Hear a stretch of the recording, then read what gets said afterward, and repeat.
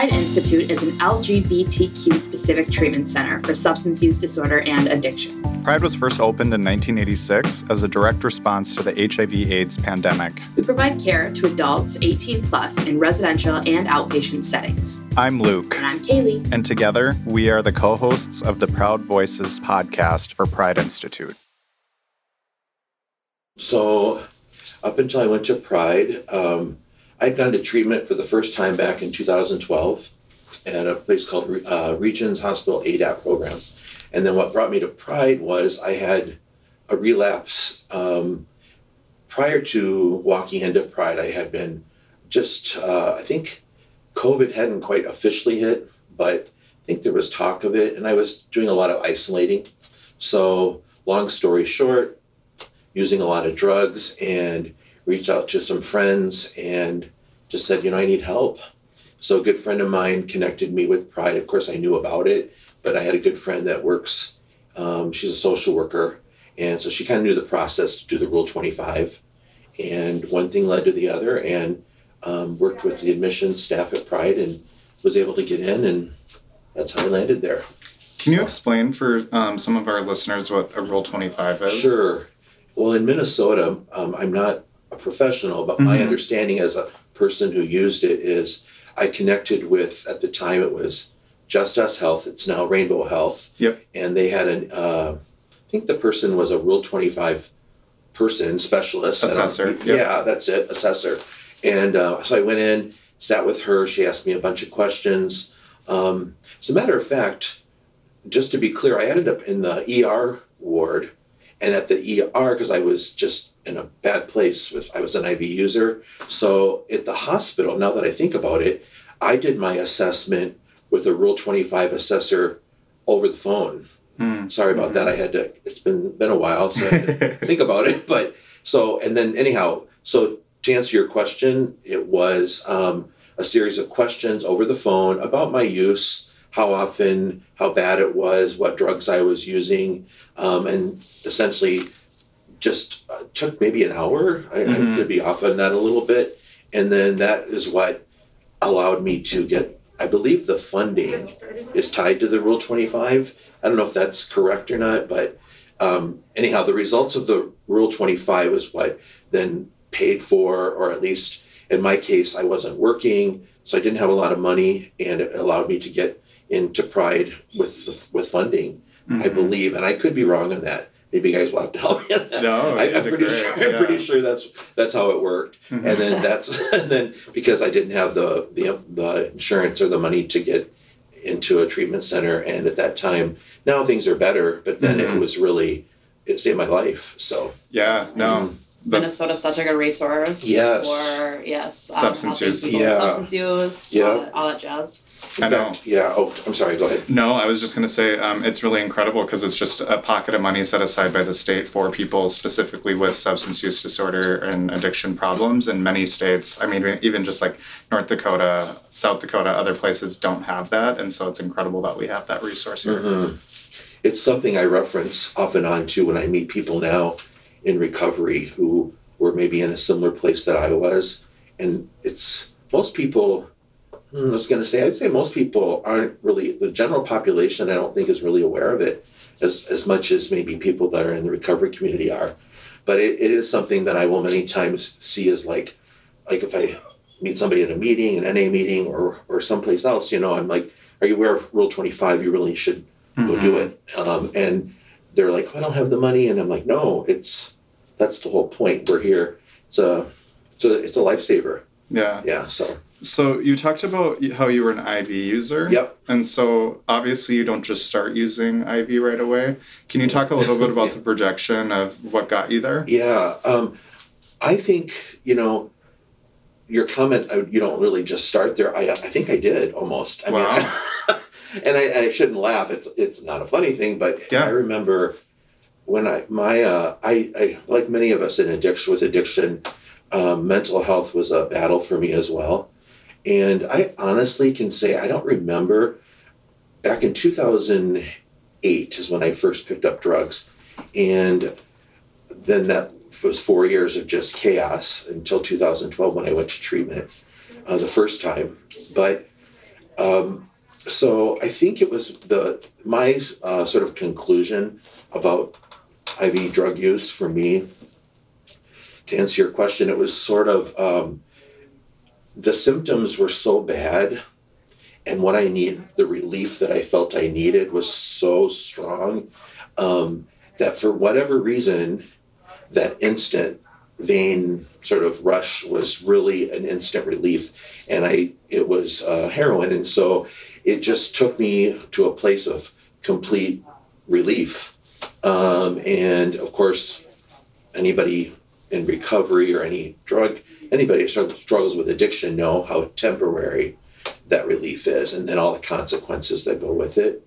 But I would say that's probably why, for me, IV drug use was so appealing and such an instant, strong, immediate, overwhelming relief from what I was feeling, and probably thoughts too. So it was I guess relief, and it was a medication of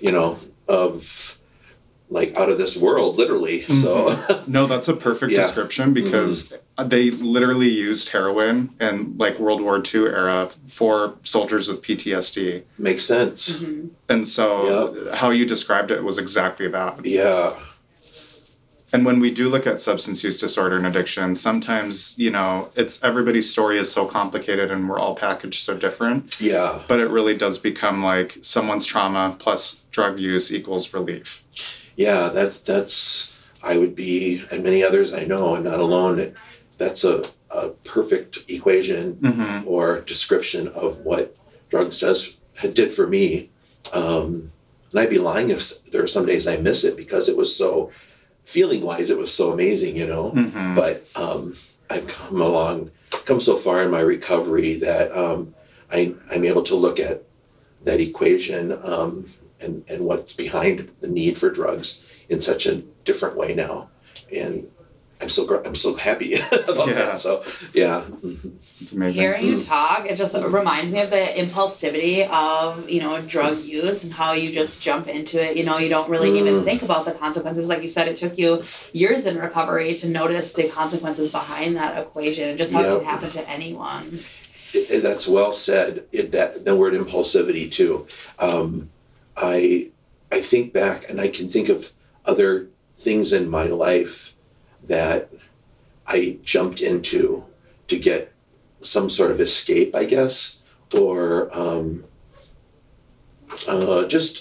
maybe even escape, but actually the word avoid too, like avoid what was behind. Some of it was sort of just my brain and the way it operated, but I also know that it was a reaction to trauma and things that were uncomfortable, feelings that were uncomfortable.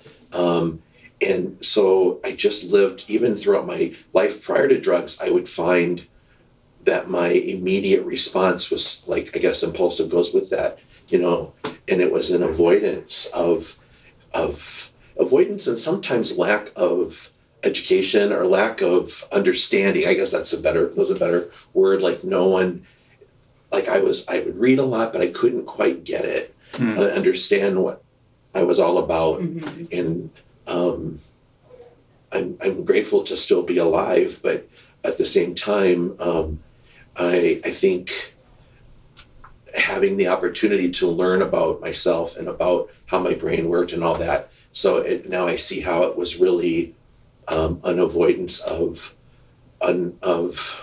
pain, I guess, emotional pain, all that. So how you really are a student when you go into a recovery, a treatment facility, and you're just really learning how to, pick up habits that are more beneficial to you.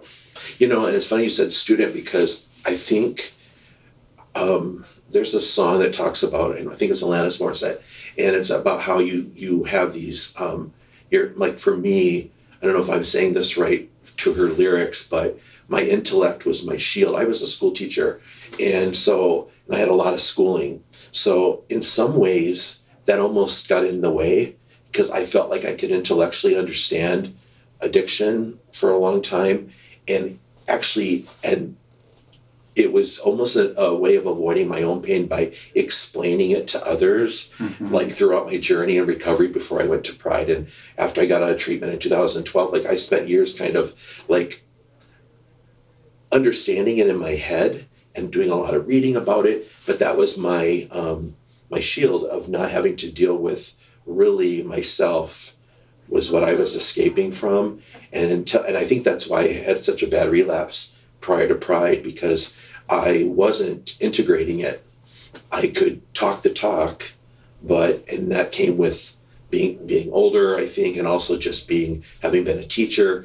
And it looked good to a lot of people, and it probably helped a lot of people. But I think I shouldn't even say I think, I know for a fact that my inability to integrate it and feel the feelings that I needed to feel and heal from was what I was avoiding. I'm sure, without a doubt, that was why I picked up the needle again in 2020.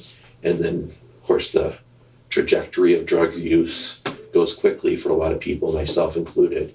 So then that's what got me into Pride. So that's so interesting that you use the word student. So yeah. Well, and I think what you just said is so common amongst so many people. A lot of, people who have sat here and told their story talk about ego and how they show up and they're like, yeah, I might use heroin, but I'm not like the rest of the people here. Or I might use crystal meth and I'm, not as bad. So I think that's very common. Yeah. The understanding of ego has transformed me spiritually too, because I think, I don't know if you guys might both be familiar with Eckhart Tolle, some of his writing and other people like that. The Power of Now. Yeah, exactly. That's a life-changing book. And I brought my NA book because I don't even know if I'll even reference it, but I just wanted to make sure that I talked today about the spiritual part of this disease, because ego, from what I understand, ego, it likes to it craves definition, it craves like meaning. So like anything, like I could sit here today and just like define myself as I am a drug addict, which is true, and I am in recovery, which is true, and I could have all these definitions for myself. But one thing I read very recently, is that it makes more sense to just land in a place of just saying I am, period. And don't have, because ego desperately wants to have meaning, and then it keeps us from just being. And I know in my recovery, when I find time in my day, or even not every day is not always possible, or I shouldn't say that, I don't choose it every day like I want to just sit and say I am. But it's so, behind my addiction was this, I think, some days desperate desire to be something and define myself as something. And when I lost, I think what was really difficult for me is I ended up with some legal problems back in the day, and I can't be a teacher anymore, because once to have a teaching license, you can't have any kind of criminal background, which is not a bad thing, but it really, I lost who I was in the course of my addiction years ago. And I notice now that I'm at my best spiritually, and that's what I want to be, is when I just am of service to others in a way of just saying I am. And that gets me, that helps maintain my sobriety, my recovery, being clean. So you talk a little bit about NA. What other tools did you use post-treatment to maintain your sobriety? Yeah, so, I would say I have so I go to a lot of meetings, and I thought about when I was coming in today, I didn't want to be like a spokesperson for NA, because I know quite a few people in recovery, especially that I know from Pride, who may not go to NA meetings. And my encouragement would be, even if you don't go to an NA meeting, you have to build community of some kind. And even if you go to NA meetings, you don't want to share or buy into or I don't like that phrase, buy into, or use the 12-step program. I think even being able to go and listen to other people and realize that you're not alone, I think can really help. But for me, to answer your question, for me, like I'm a big meeting goer. I guess that's the phrase I was looking for. And I work the steps. I have a sponsor. One other thing that I would say, which just goes to the fact that I relapsed because I didn't do the work on myself that I really, like I said earlier, like it would all be in my head. I'd read books back, and I understand recovery. I really wasn't doing it. I wasn't living it. So one of the other tools that I've used is I have a therapist.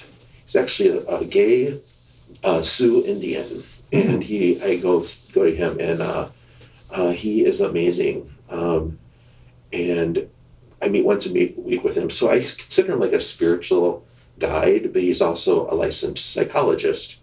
I think that's probably the most important thing I've done since Pride is I got into that, and then I did outpatient. At the time I was in outpatient, I didn't do well, like for me, with over Zoom.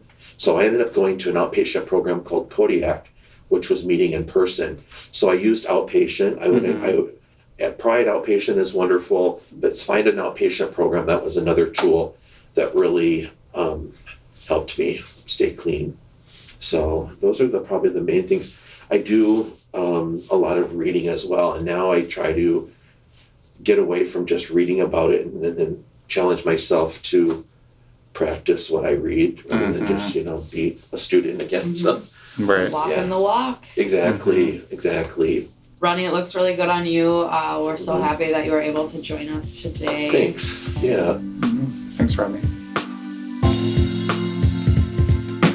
Thank you for joining us on this episode of Proud Voices. You can find us where you find all your favorite podcasts. Don't forget to follow and subscribe. We'll see you next time.